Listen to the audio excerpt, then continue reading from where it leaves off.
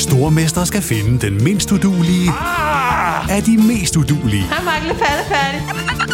Sammen 2 papkasser. Nej, Mark. Må jeg ikke ringe til min mor? Stormester. En chance til. Det er ikke på nogen måde behageligt. Nej.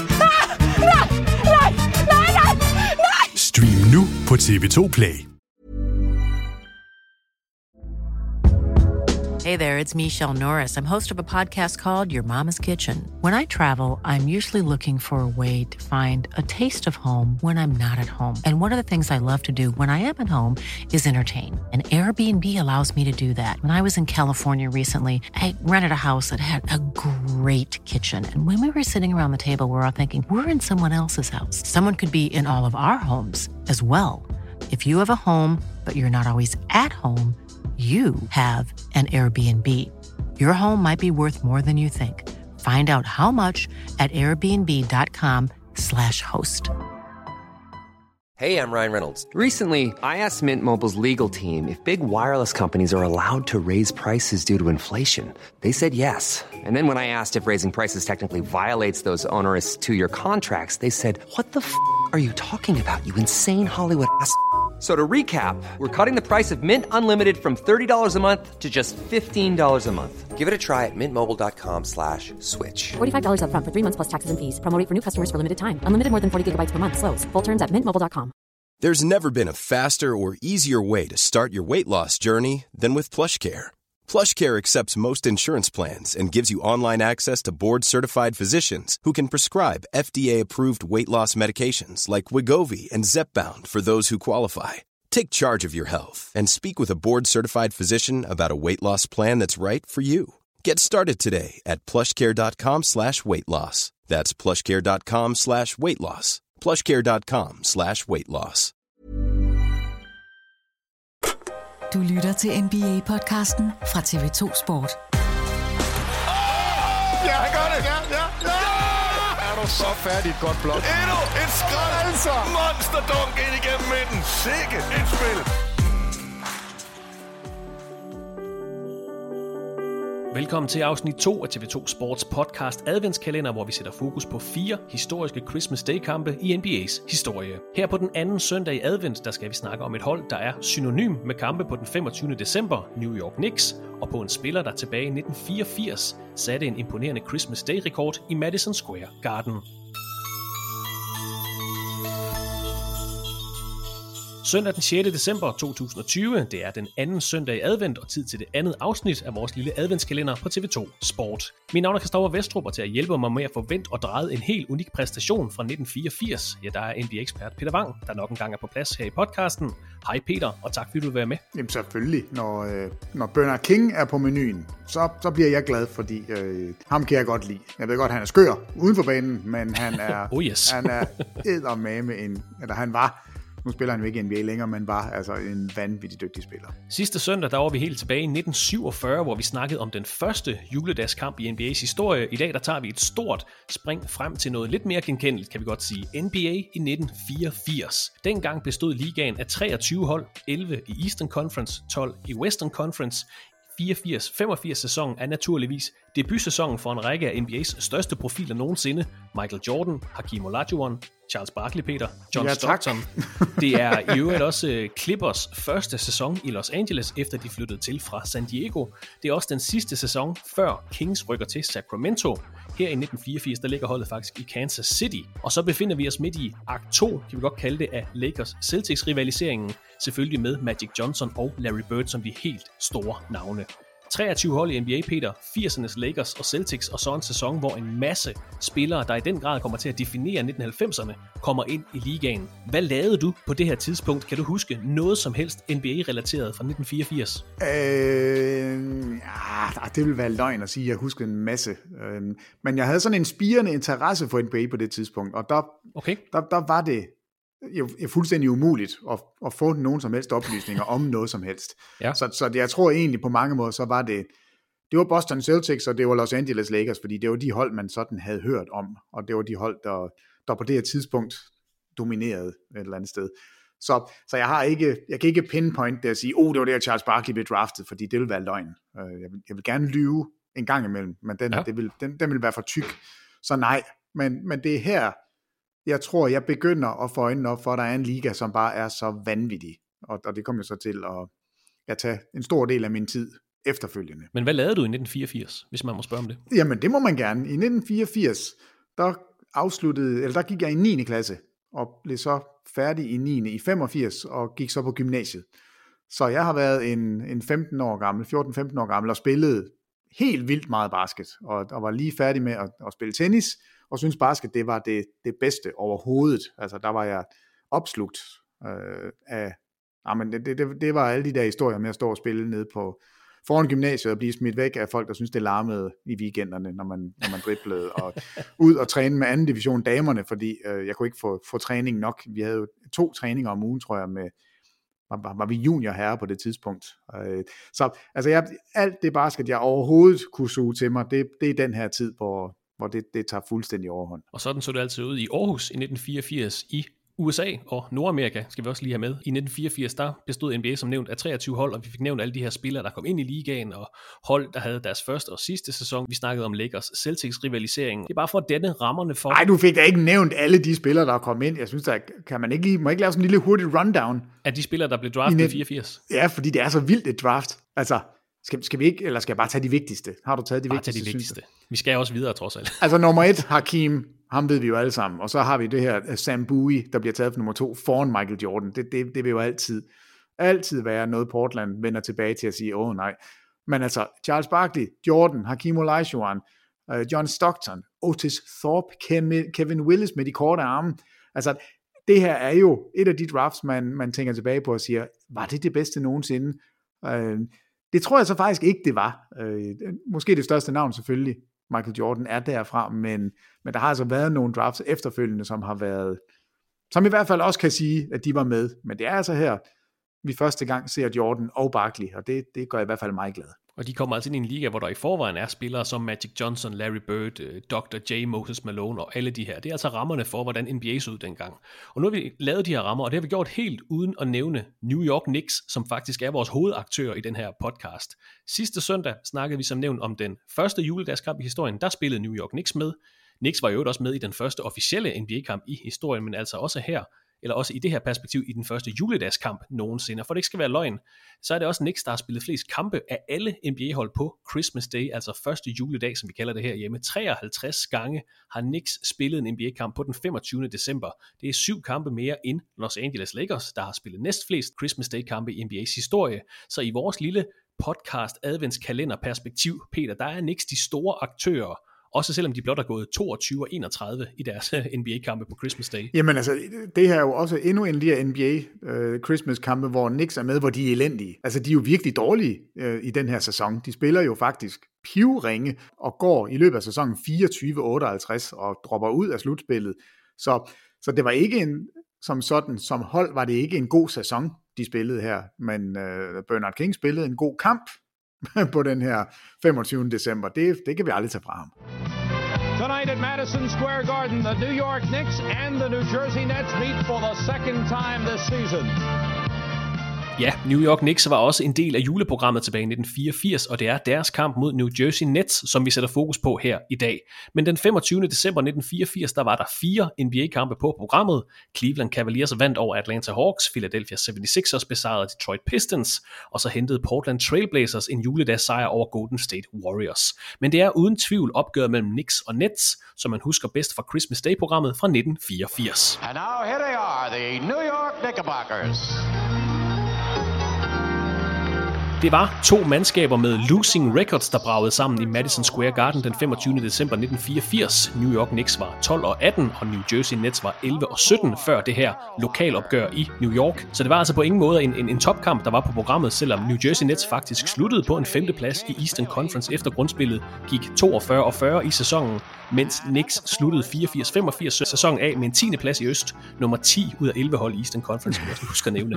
Så et på papiret lidt lunkent opgør, Peter. Knicks havde været i slutspillet i de foregående 2 sæsoner. Det havde Nets i øvrigt også, så man havde måske håbet på noget mere end et 12-18 Knicks-hold mod et 11 og 17 Nets-hold, da man lagde juledagsprogrammet. Et lunken opgør. Hvorfor skal vi overhovedet snakke om den her kamp i dag? Jamen det skal vi jo, fordi at Bernard King er så vild, som han er. And the captain of the Knicks, number 30, Bernard King.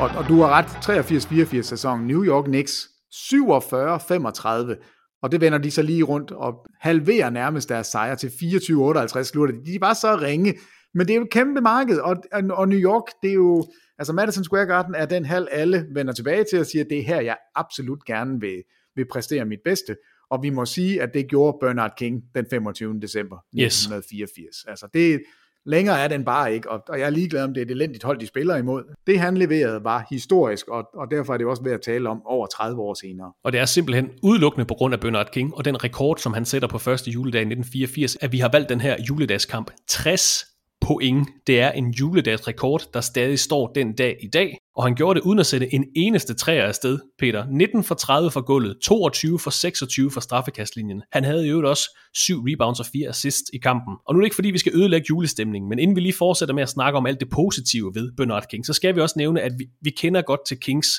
noget plettede straffeattest. Der har både været indbrud og stoffer og overgreb. Vi prøver ikke på at tegne et glansbillede af ham. Vi har bare fokus på det, han præsterede på banen, og især her i 84-85 sæsonen. Så vi kigger på ham som spiller, og ikke som civil person, fordi det vil være noget anderledes adventspodcast, Peter. Det bliver måske næste år, at vi kan snakke om Bernard King, fordi han var ikke Guds bedste barn uden for banen. Nej, altså der er rigtig meget, vi kunne tage fat i. Nu bliver vi den positive. Den positive ende af spektret, og det var vanvittigt. Og du tager det frem her, han scorer sine 60 point, og han ikke har en eneste træer. Det var ikke fordi, at ligaen som sådan brugte 3-pointskuddet, og den her kamp er meget sådan visende. Meget godt eksempel på det, ja. Ja, altså New Jersey Nets, de går 0 for 5. Ja. Og New York Knicks, de går 1 for 1. Så 6 træer i kampen. Altså, det er simpelthen ikke et skud, man bruger. Det er fuldstændig skørt. Roy Sparrow er den eneste, der rammer en træer i kampen. Altså, det er bare ikke et skud, man bruger. Og selvfølgelig brugte Bernard King det ikke. Altså, fordi det var ikke hans spil. Hans spil, det var, som vi kan se, at komme på straffekastlinjen, 26 straffekast i sådan en kamp her. Ja. Og så var han en eminent mellemdistanceskytte. Altså, jeg har læst nogle artikler, hvor han udtaler, at han havde sådan noget, som man først ville tale om, efter karrieren var slut. At han havde nogle steder på banen, hvor han vidste, at det var der, han skulle skyde fra. Jeg tror nok, han nævner 9 forskellige steder, hvor han skal afslutte fra. Ja, på hver side af feltet, og så 4 i midten. Jeg har også læst den. Ja, ja, det er så skørt. Og det kan godt være, det er rigtigt. Og så kunne han så forberede sig på. Der står også i artiklen, og det studser jeg lidt over, at der var jo kun 5 måder, som modstanderen kunne dække ham på. Så han skulle kun forberede sig til 5 forskellige måder at angribe på. Ja. Men det kan jo godt være, det er rigtigt, at han simpelthen metodisk har sagt, herfra, og der skal det være sådan der, og sådan der, og sådan der. Og de prøvede alt muligt. Altså, Nets, de gjorde, hvad de kunne, altså forskellige spillere, der dækkede ham op. Men det nytter bare ikke noget, når du har så sublim en angrebsspiller, som er brandvarm, som Bernard King var. 19 for 30. Det er jo vanvittigt. Altså, skyde over 60% med så høj volumen. Det er ofte det går galt, når man skyder så mange gange, så kan man ikke blive ved med at ramme, men det kunne Bernard King. Så de 60 point, sådan. It's by 2 now. Bernard King looking for his 60th point. 60 for Bernard King, and it's by 3. Hvis man kigger på Bernard Kings karriere, så giver det meget god mening, at det lige er her i den her periode, at han leverer juledagsrekorden. Bernard King blev topscorer i grundspillet 84-85 sæsonen med 32,9 point i gennemsnit per kamp. Det er den dag i dag den 19. højeste pointgennemsnit i en sæson, og de navne, der ligger foran ham på sæson topscorerlisten, det er Will Chamberlain, Michael Jordan, James Harden, Rick Barry, Kobe Bryant, Kareem Abdul-Jabbar, Bob McAdoo, Nate Archibald og George Gervin. Rimelig potente navne på den liste, Peter. Bernard King, var han bare en scorer? Var det hans primære geschæft i NBA, eller kunne han andre ting? Hvad var han for en type spiller? Nej, jeg vil faktisk sige, at han var en scorer. Okay. Han kunne også godt rebound, han kunne også godt sætte andre op. Altså, han var en fuldstøbt angrebsspiller, kan man sige. Men det han var kendt for, det var at score sine egne point, og specielt der på mellemdistancen og straffekastlinjen. Det var hans arbejdsplads, og der var han, altså de her skud hen over forsvaret, han er egentlig en spiller, som man i dag ville kigge fuldstændig skævt til, og sige, altså, det er Marty Rosen, hvad laver du? Hvorfor står du og skyder på det der mærkelige sted? Men han var så super, super effektiv, og det, for mig er det en rendyrket scorer. Altså jeg tænker ikke på ham som, så var han også det, og så var han også en rigtig dygtig forsvarsspiller, og så gjorde han også det. Nej, altså han var simpelthen bare angrebsspiller nummer 1. Og da jeg tidligere nævnte, at det gav ret god mening, at det lige præcis var her i 1984, at King satte den her rekord, så er det fordi, at 84-85 sæsonen er den eneste sæson, hvor han bliver ligaens topscorer, og sæsonen forinden, altså 83-84 sæsonen, der var han faktisk ind som nummer 2 i MVP-afstemningen. Most Valuable Player-prisen i 84, den gik til Larry Bird fra Boston Celtics. Bernard King blev som nævnt nummer 2, og det blev han foran Magic Johnson på 3. pladsen, Kareem Abdul-Jabbar på 4. pladsen, Isaiah Thomas på 5. pladsen og Julius Erving på 6. pladsen. Så toppen af Bernard Kings 14 år lange NBA-karriere, det er altså i 1984 og 85. Desværre også fordi han i marts 85 får en meget alvorlig knæskade, som han aldrig rigtig kommer sig efter. Bernard King bliver aldrig den samme spiller efter den knæskade, han får i marts 85. Ja, og der vil jeg jo så nok lige korrekse dig en lille smule, fordi jeg synes han spiller godt i Washington, er det ikke der, han pludselig blomster op igen? Og grunden til, at jeg synes, det er interessant, det er fordi, han er jo All-Star 3 gange, indtil han laver den her knæskade. Og der er han 29 år gammel, og man tror ikke rigtigt, han kommer tilbage. Han kommer faktisk tilbage, efter at have siddet ude en hel sæson, 85-86 sæsonen sidder han ude, så kommer han tilbage og spiller sin sidste sæson i New York i 86-87, og snitter altså stadigvæk over 22 point per kamp. Der skifter han hold og kommer til Washington, og i 87-88, der tror jeg alle tænker, 31 år gammel, en spiller, som tidligere har været en god scorer, knæskade, han snitter nu 17 point per kamp, det er slut.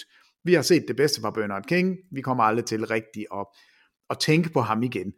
Så har han faktisk 3 sæsoner i streg, hvor han spiller 81 kampe, han spiller 82 kampe, og så i den sæson, jeg synes er mest interessant, i 90-91, der spiller han altså 64 kampe, og der rejser jeg rundt i USA, og på det tidspunkt, der ligger Bernard King, Karl Malone, Charles Barkley og Michael Jordan i starten af sæsonen, der ligger de og battler helt vildt om at blive ligaens topscorer. Okay. Og Bernard King er nummer 1, og Barkley op som nummer 1, og for mig er det nærmest dagens højdepunkt, det er at køre ind og få fat i en avis og se boxscoren fra gårsdagens kampe, og se, hvem har nu fanget hvem. Og jeg var jo lykkelig, når Charles Barkley han var nummer 1. Det blev han så ikke ved med at være. Han tog et dyk i løbet af sæsonen, hvor Jordan så til sidst fuldstændig sætter det på plads, og han er bare, han bliver også topscorer i ligaen der. Men der er Bernard King altså med, og viser, og der er han altså op midt i 30'erne. Jeg tror, han er 33 år på det her tidspunkt, og spiller bare stadigvæk fremragende angrebsbasket. Og så er det jo, det sker. Det, der altid sker, når du laver sådan noget her. Fordi så kigger jeg på hele sæsonen 90-91. Ja. Ikke fordi vi ikke, selvfølgelig er Bernard Kings 60 point, det har vi ikke snakket nok om det. Er det ikke vanvittigt flot? Jo, det er det. Det er nummer 1 og alt muligt. Men den sæson, hvor jeg synes det er mest interessant, han bliver All-Star igen i 90-91. Efter alle de her, siddet uden hele sæson, og man troede faktisk det var slut, så kommer han ind og bliver All-Star for 4. gang og sidste gang, og er med, som sagt, omkring topscorer-værdigheden der. De 10 højst scorende spillere i sæsonen, der er én spiller der, som ikke er All-Star. Alle de andre, de er All-Stars, men der er én spiller, som blander sig.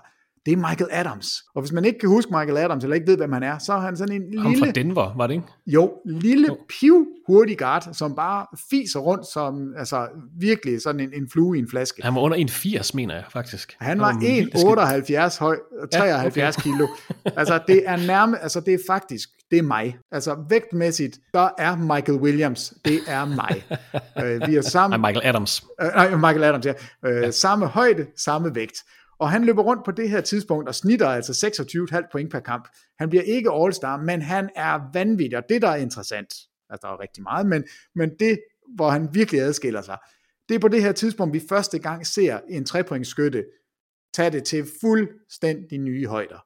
I sæsonen snitter han 8,5 træer per kamp. Hele filosofien er, Denver Nuggets, giv Michael Adams bolden, du fiser bare op, og så skyder du. 8,5 træer. For at sætte det i perspektiv, ligaen snittede i den samme sæson 7,1 træer per kamp som hold. Michael Adams snitter altså 8,5 træer. Så tænker du nok, jamen så var han sikkert en rigtig dygtig 3-pointsskytte, siden det skulle give mening. Nej. Nej, det var han ikke. Michael Adams skyder 8,5 træer per kamp til de vanvittige statistikker af 29,6%. Vi har simpelthen at gøre med en fuldstændig mikrospiller, som fiser rundt og fyrer bolden afsted bag 3-pointslinjen, uden overhovedet kunne ramme noget som helst. I top 20 i ligaen er der kun én spiller, som skyder ringere bag 3-pointslinjen i sæsonen, og det er Charles Barkley. Så på en eller anden underlig facon, det var ikke noget, der var tiltænkt, men Charles Barkley kommer altså med. Han skød kun 2 træer per kamp, så det er tilgiveligt. Men her, der spiller man simpelthen et fuldstændig vanvittigt system, som i dag havde været noget, man nok kunne se i Houston og alle mulige andre steder. Men Michael Adams, altså den eneste i top 10 i point per kamp, som ikke er All-Star, og den eneste, der altså skyder så mange. Nummer 2 på listen i den her sæson, det er Vernon Maxwell. Han skyder 6 træer per kamp, og Dennis Scott er den eneste spiller ud over Maxwell og Adams, som skyder over 4 træer per kamp. Så han skyder altså, det ser helt sygt ud, når man kigger på statistikkerne. Han skyder 8,5, resten af holdet, altså de skyder 3 til sammen. Og hele ligaen, som sagt, 7,1 træer per kamp per hold. Tak til Bernard King over at score 60 point i 84, fordi så kommer vi tilbage til 90-91, og så kan vi snakke lidt om Michael Adams. Det er da præcis som det skal være. Michael Adams hører jo til i den her historie, der er der ingen tvivl. Nej, det var lige præcis det, jeg gerne ville med den her advents julekalender. Det var at snakke om en spiller, der skød 29% fra karrieren, og det var ikke på Christmas Day eller noget som helst. Nej, men altså 7 år tidligere, på første juledag i 1984, der blev der skudt 6 træer i kampen, og det var altså den her kamp, som vi har fokus på i dag, Bernard Kings største højdepunkt i karrieren op til det her lokalopgør i Madison Square Garden. Der havde Bernard King scoret i double figures i 76 kampe i træk. Der var en del skader til både Knicks og Nets til det her juledagsopgør i 1984, hvis vi skal tilbage i analerne, Peter. Bill Cartwright var ude hos Knicks faktisk hele sæsonen på grund af kontinuerlige fodskader, mener jeg det var. Nets måtte klare sig uden Darryl Dawkins, Albert King og Michael O'Koren. Jeff Turner var førsteårsspiller for Nets, skulle dække Bernard King op. Han havde så 3 personlige fejl efter 3 minutter af kampen. Så kom Kevin McKenna ind. Han lavede 3 fejl på 4 minutter.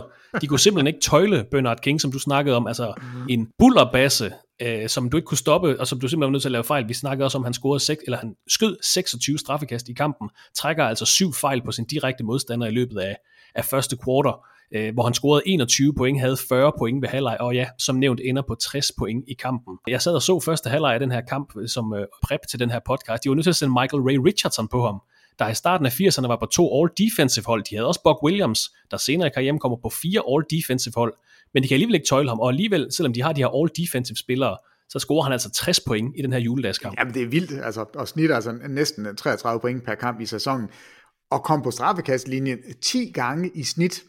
Så der er ingen tvivl om, han var en spiller, der på den måde altså tjente sine point, og var super, super god til at læse modstanderne. Altså lidt ligesom James Harden, de her måder at tiltrække sig fysisk opmærksomhed, altså sørge for at blive fejlet, og det er en skill, altså man skal ikke tage fejl af folk, der kommer på linjen. Det er ikke en tilfældighed, det er ikke fordi, at modstanderne er klodset, det er ofte fordi angrebsspillerne simpelthen bare er så mega dygtige til at sætte modstanderne i situationer, hvor de ikke kan andet end at fejle, og 10 straffekast per kamp i hele sæsonen, det er altså meget, dem ser vi ikke ret mange af i løbet af en NBA-sæson, men Bernard King har været en af dem. Knicks førte 64-54 efter de første 2 quarters af kampen, så kom Nets bedre med i opgøret, vandt både 3. og 4. quarter, og så endte de med, at New Jersey Nets altså vandt den her juledagsopgør 120-114 på trods af de her 60 point fra Bernard King, og så har jeg også selv noteret mig, at Peter 6 træer skudt i kampen, det er bare en anden tid. Nej, det er helt skørt. New Jersey comes from behind. It was a tight game going into the fourth period, and New Jersey wins it. Bernard King becomes the all-time single-game scorer in Knicks history with 60. Rekorden på 60 point på Christmas Day, den kommer nok ikke til at stå for evigt. Helt tilbage i januar 2020, der så vi Damian Lillard sætte rekord på Martin Luther King Day. 61 point scorede han dengang. Nu har vi fået årets juleprogram på plads. Pelicans mod Heat, Warriors mod Bucks, Nets mod Celtics, Mavericks mod Lakers og Clippers mod Nuggets. Tror du, vi får en ny scoringsrekord den 25. december i år? Nej, det tror jeg ikke, men der er der nogle stykker, som godt kunne melde sig ind. Altså Steph Curry, han kan score point i bunker, og han har ikke nogen Klay Thompson at lege med nu, så måske er det der, han skyder 25 træer. Vi har Kevin Durant, vi ved, hvad han kan. Vi har Kyrie Irving, som bestemt heller ikke holder sig tilbage. Måske så er det der, hvor Antetokounmpo han sætter tingene på plads og har 40 dunk i en kamp. Altså der er spillere, der kan gøre det. Men jeg ser det faktisk ikke for mig, fordi jeg tror modstanderne, de vil ikke være på den anden side af sådan en 60-points omgang, og slet ikke den 25. december. Så jeg tror, man vil gøre rigtig meget for at lukke ned for en spiller, hvis det er, man begynder at nærme sig. Så nej, jeg ser det ikke for mig. Men altså, juledagskampen i 1984 mellem New York Knicks og New Jersey Nets, et opgør, som New York Knicks taber, men også et opgør, hvor Bernard King scorer 60 point, og det er altså pointrekorden for juledagskampene i NBA. Er der andet, vi skal have sagt om den her Christmas Day-kamp fra 1984, Peter? Nej, det synes jeg ikke. Altså, den har fået nok opmærksomhed, men Bernard King siger også i den artikel, vi begge to åbenbart har læst, at han var ligeglad med, hvor mange point han scorede. Han kiggede altid på slutresultatet. Det var det galt om.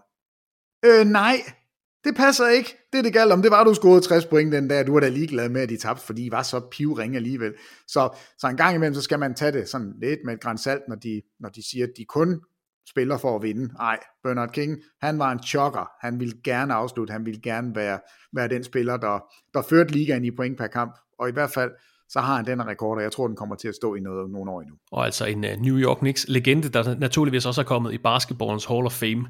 Er han en spiller, der er lidt glemt i det historiske perspektiv, når man ser tilbage på NBA, synes du?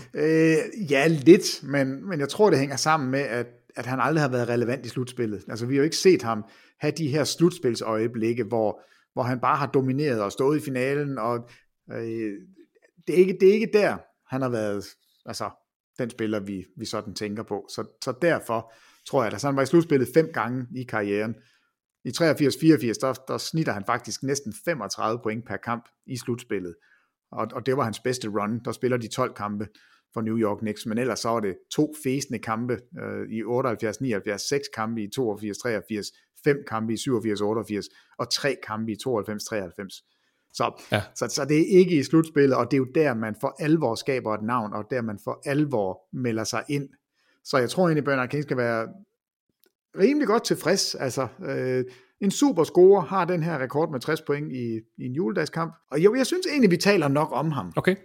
Det gør jeg faktisk. Jeg synes ofte, han kommer op. Og altså en lille tidslomme, som vi havde fokus på. Jeg vil vurdere, at det er toppen af Bernard Kings karriere, 84-85. Peter vil så frem til start 90'erne og lige lave et link til Michael Adams. Jeg tror, det bliver det for i dag, Peter. Tak for din tid i dag, og vi snakkes ved i løbet af næste uge, hvor vi jo skal lave de berygtede predictions til den kommende NBA-sæson. Det skal nok blive sjovt og langt, tror jeg. Det bliver rigtig, rigtig dejligt. Jeg glæder mig.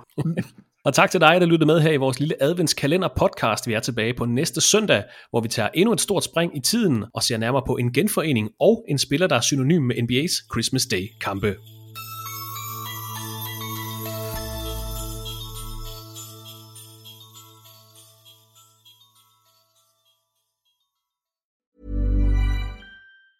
Mom deserves the best, and there's no better place to shop for Mother's Day than Whole Foods Market. They're your destination for unbeatable savings, from premium gifts to show-stopping flowers and irresistible desserts. Start by saving 33% with Prime on all body care and candles. Then get a 15-stem bunch of tulips for just $9.99 each with Prime. Round out Mom's menu with festive rosé, irresistible berry chantilly cake, and more special treats. Come celebrate Mother's Day at Whole Foods Market. Hi, I'm Daniel, founder of Pretty Litter. Did you know cats tend to hide symptoms of sickness and pain? I learned this the hard way after losing my cat, Gingy. So I created Pretty Litter, a health monitoring litter that helps detect early signs of illness by changing colors, saving you money and potentially your cat's life. Pretty Litter is veterinarian developed, and it's the easiest way to keep tabs on your fur baby's health right at home. Go to prettylitter.com and use code ACAST for 20% off your first order and a free cat toy. Terms and conditions apply. See site for details.